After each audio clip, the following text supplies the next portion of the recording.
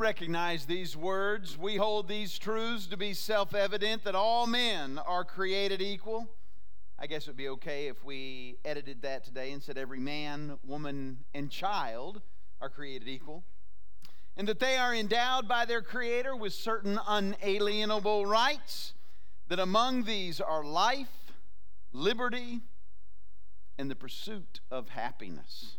You know, that is the founding document for our nation. We hold these truths to be self-evident, that all men are created equal and they are endowed by their Creator with certain unalienable rights. And among these are life.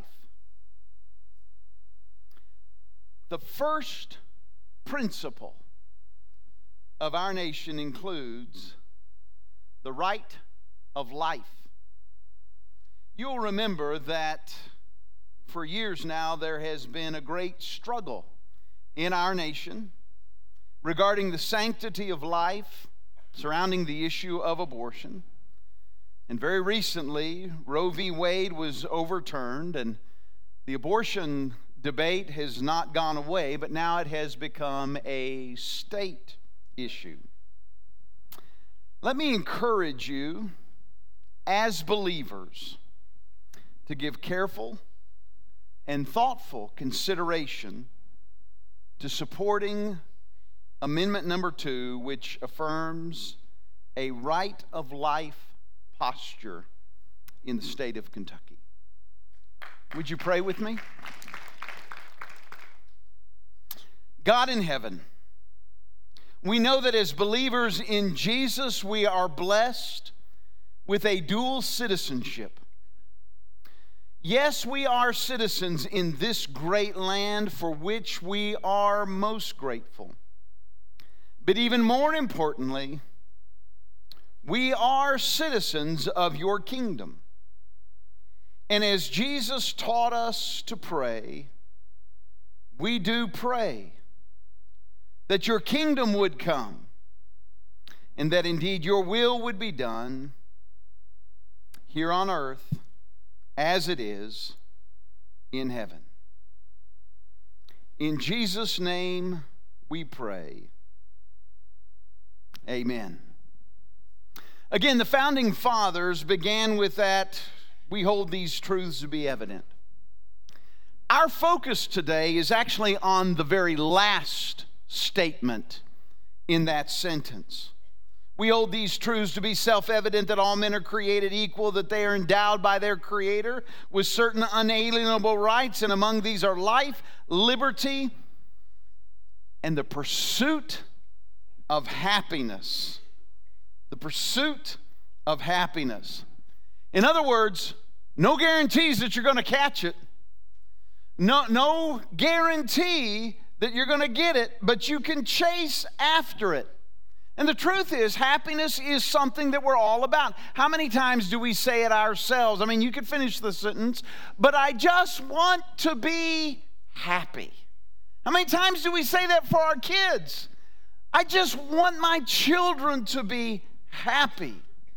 But the happiness that we're after isn't some kind of temporary good feeling that fades far too quickly. What we really want, what we long for, is a lasting joy. What we desire is a meaningful purpose that makes life rich and sweet.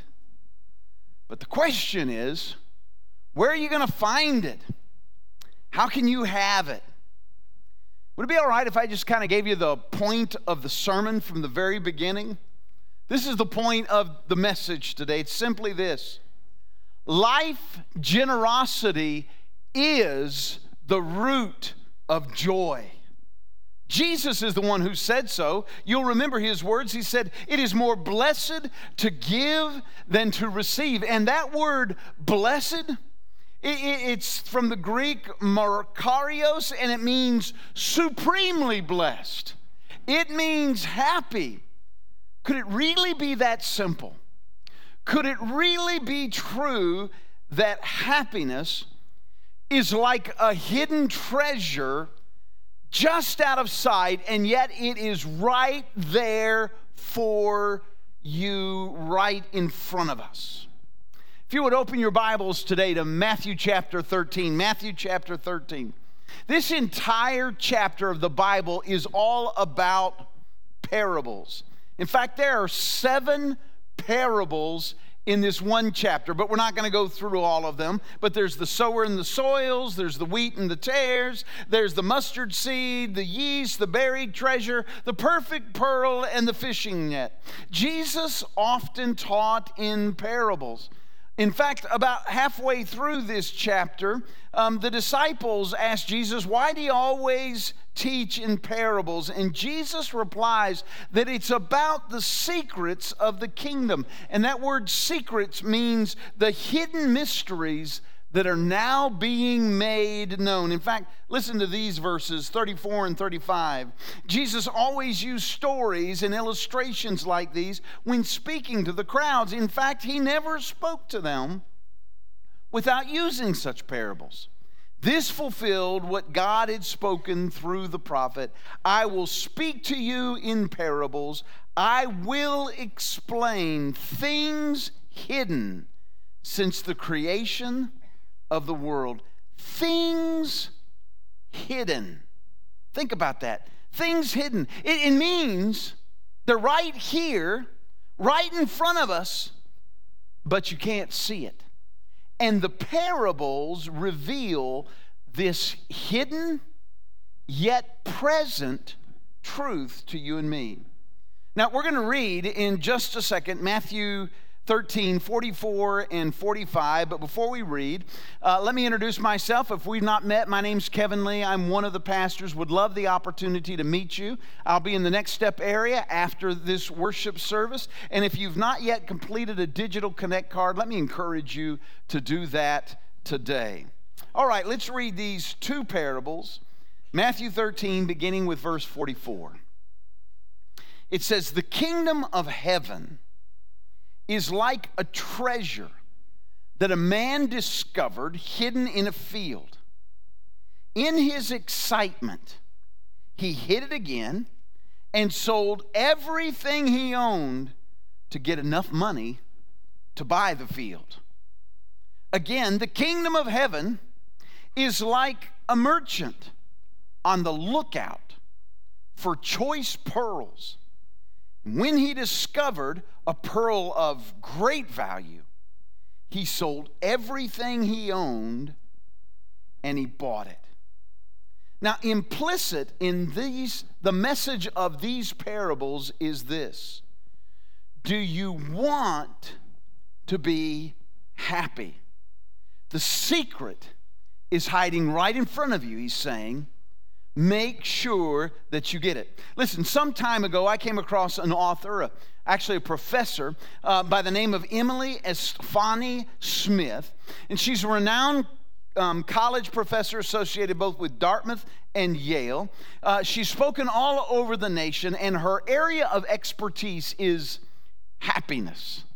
That'd be pretty cool. Professor of happiness. That's my job. Well, some time ago, she did a TED Talk on the topic, "There's more to life than being happy." Her TED Talk has been viewed more than 12 million times. And so let me give you a spoiler alert, because I'm going to jump right to her conclusion, all right?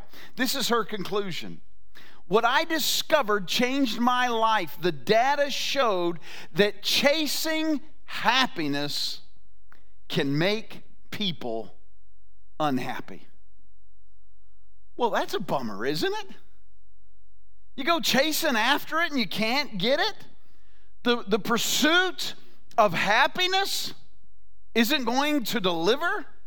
Listen, she goes on and she says this: "There is an emptiness gnawing away at people, and you don't have to be clinically depressed to feel it. Sooner or later, we all wonder, is this all there is?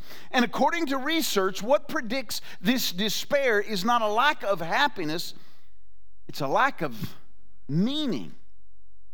Our culture is obsessed with happiness, but meaning is the fulfilling path."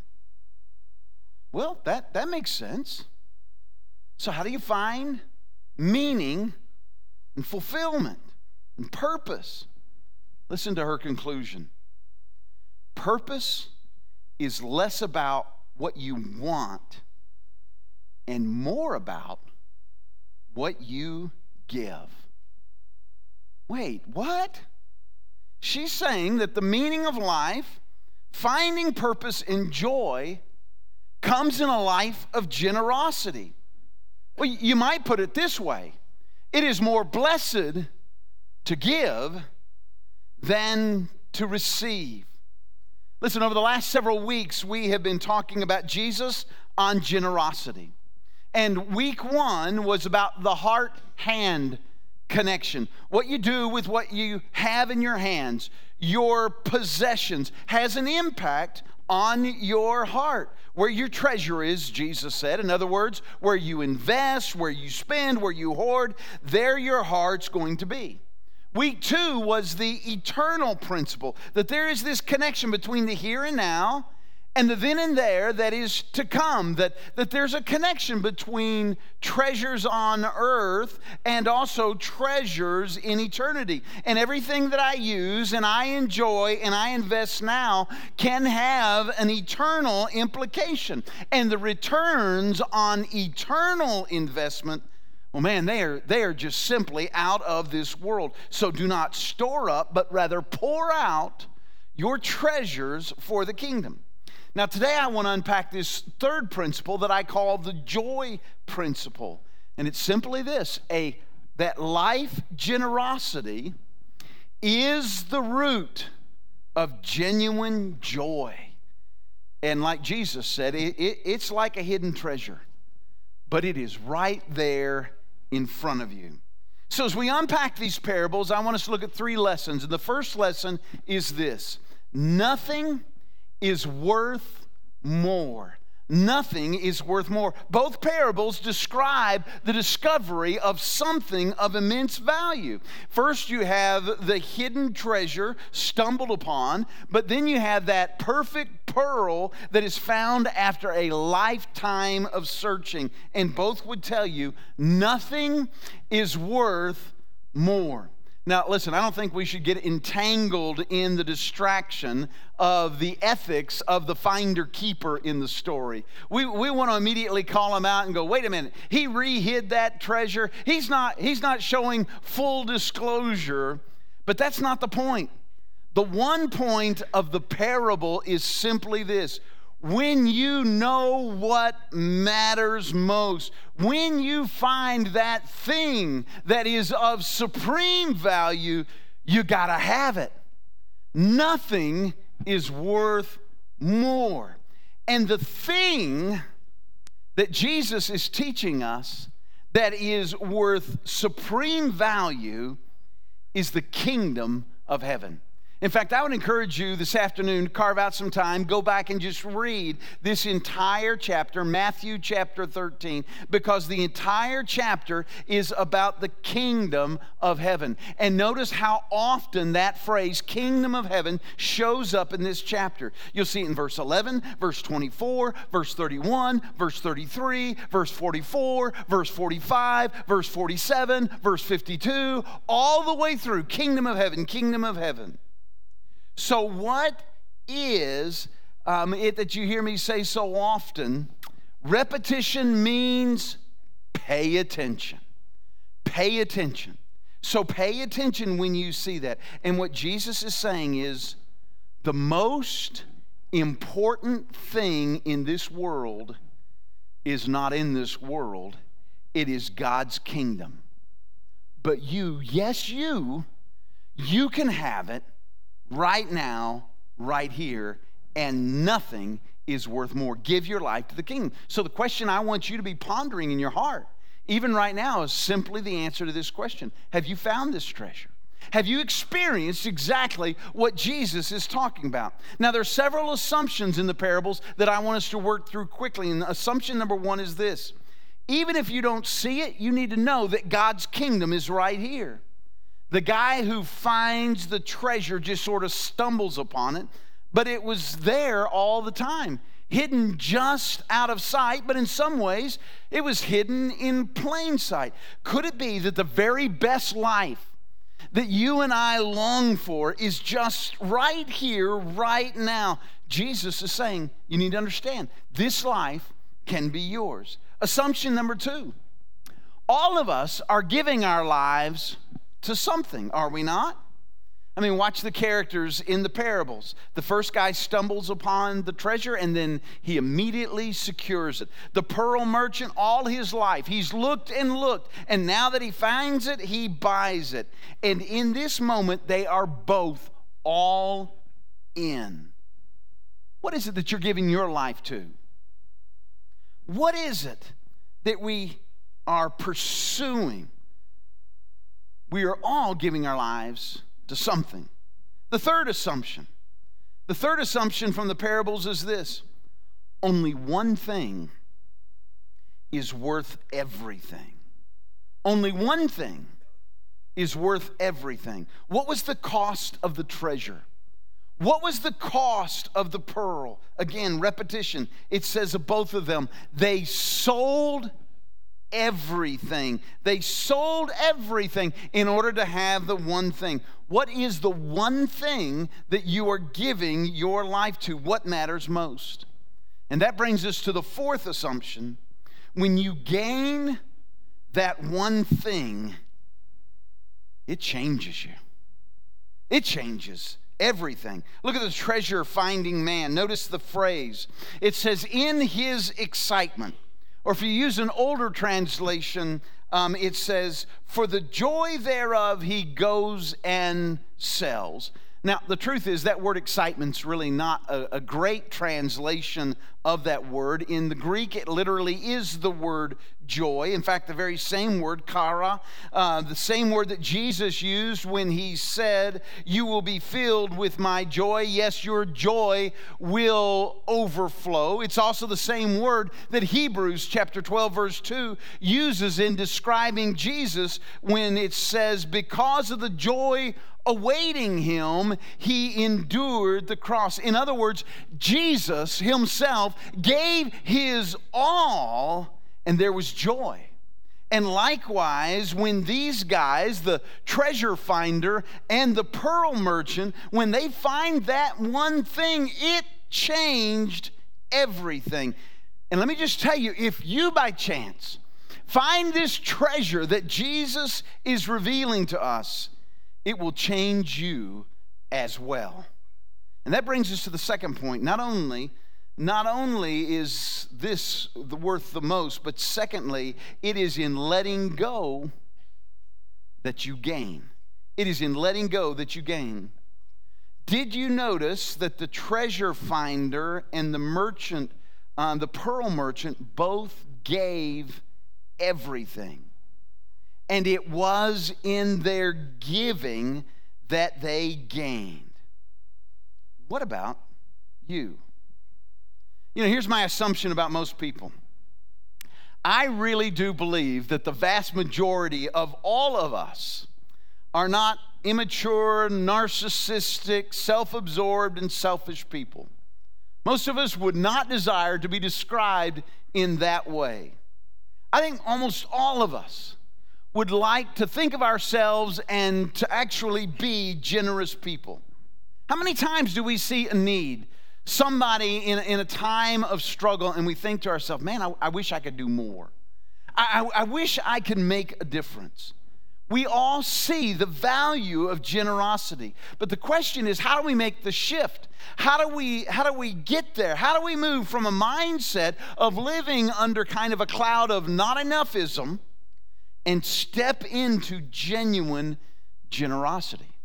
Well, listen to the ancient words out of Proverbs, book of wisdom. Proverbs 11, 23 and 24 says this: the godly can look forward to a reward, while the wicked can expect only judgment. Give freely and become more wealthy. Be stingy and lose everything. What? That doesn't make sense, does it? You give it away and you become wealthy, or you hold on to it and you lose everything? Not only that, it is in giving that you'll find meaning and purpose and joy. Years ago, I came across a book. It's called The Paradox of Generosity. It's written by Christian Smith and Hilary Davidson. Both of them are from the sociology department at Notre Dame. The subtitle of the book kind of says it all: giving we receive, grasping we lose. Listen to this quote from the book. It says, generosity is paradoxical. Those who give receive back in turn. By spending ourselves for others' well-being, we enhance our own standing. In letting go of some of what we own, we better secure our own lives. By giving ourselves away, we move toward flourishing. This is not only a philosophical or religious teaching, it is a sociological fact.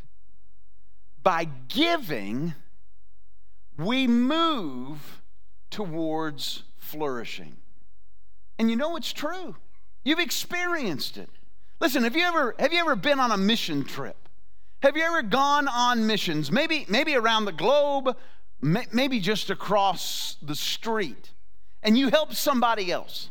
And you give of yourself. Maybe it's your time, maybe it's your talents, maybe it's your treasure, and you become a blessing to someone else. But let me ask you, at the end of all of that, who is it that's really blessed? It's you. You experience the blessing of giving yourself to others. By giving, we move towards flourishing. And speaking of mission trips, I want to personally invite you to join me on a mission trip in March. Now, let me tell you about this. This is going to be a medical mission trip into the Amazon in Brazil. The organization that we're working with is called Amor, A-M-O-R. But let me tell you, you don't have to be a doctor or a dentist or a nurse to go on this trip. But I'm just telling you, if you are, we want you to go on this trip. Now, this trip is going to go up the Amazon River by boat into the back country, where we'll be involved in ministry with indigenous people groups all up in that area. And kind of a cool story about Amor, let me tell you about them. The name actually is a play on words. Obviously, Amor stands for Amazon Mission Organization, Amor. But that's also the Portuguese word for love. And I heard about this organization back in the 1990s. In fact, when this organization started, I was a pastor in Arkansas, and the church that I pastored there was instrumental in starting this organization. Anyway, when I was there, people would talk about the mission trips that they had been on up the Amazon with Amor. And one of the trips that they talked about was a trip that involved construction. And when they arrived at this village, they were not able to get the generator to work. And so the guys that were along, they were mechanically in mind, they did everything they could to try to resurrect it. These guys told me that for hours, they did everything they knew to do to get that generator working, because without the generator, a lot of their work was going to be jeopardized. So just about they were to that point where you're just going to throw up your hands and give up. They said one of the villagers, a native, a guy who was a new Jesus follower, came up and asked the team and said, "Do you think maybe we should pray for the generator?" And you know what the whole team thought? Yeah, right, like that's gonna make a difference. But you can't tell a guy when you're on a mission trip, no, we're not gonna pray for a generator. So they all gathered around and they prayed, and they tried it again, and the generator came to life.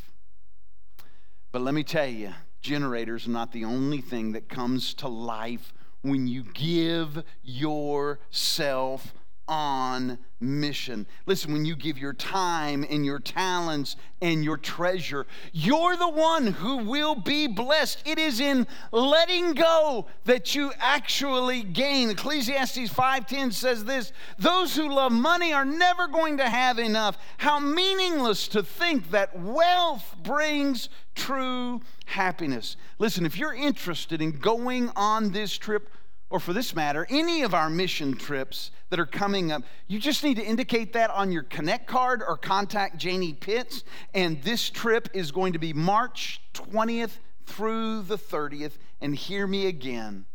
Won't you come, go with me on mission, and see the blessings that God will work in your life? And that brings us to the third point taught in these parables, that joy is the overflow of giving. Joy is the overflow of giving. Don't miss the simple detail in these parables. Both of them gave everything they had. And when you read the story, you can feel their joy. Listen, that's how generosity works.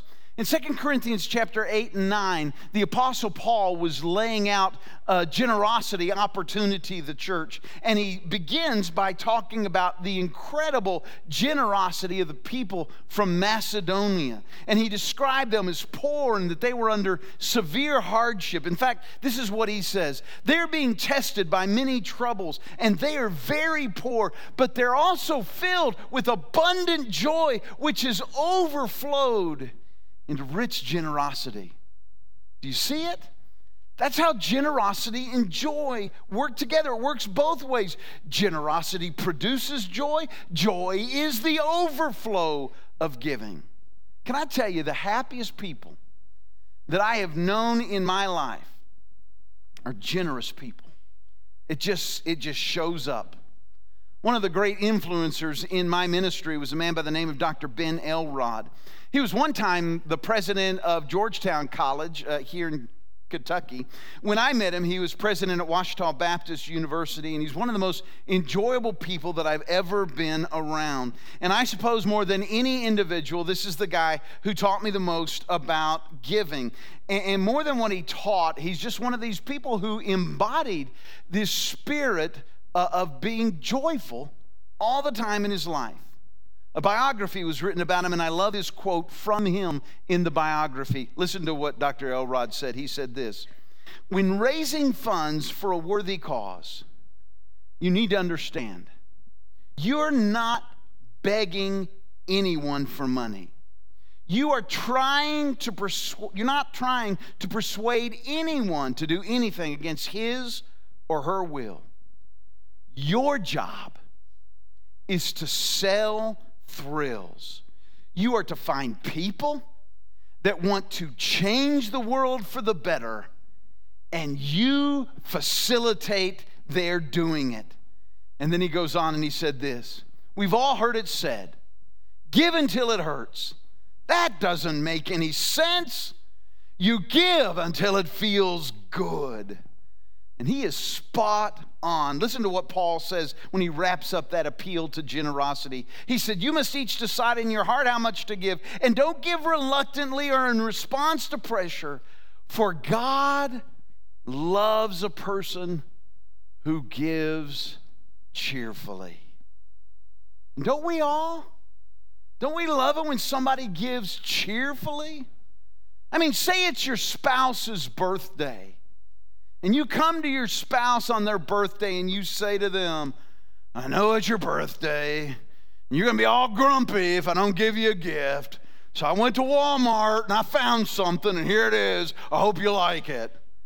I mean, nobody's going to take joy in that kind of begrudging gift. Listen, Christians, we have been called to be a joyful, generous people. It goes to the very core of what it means to wear the name of Christ in this world.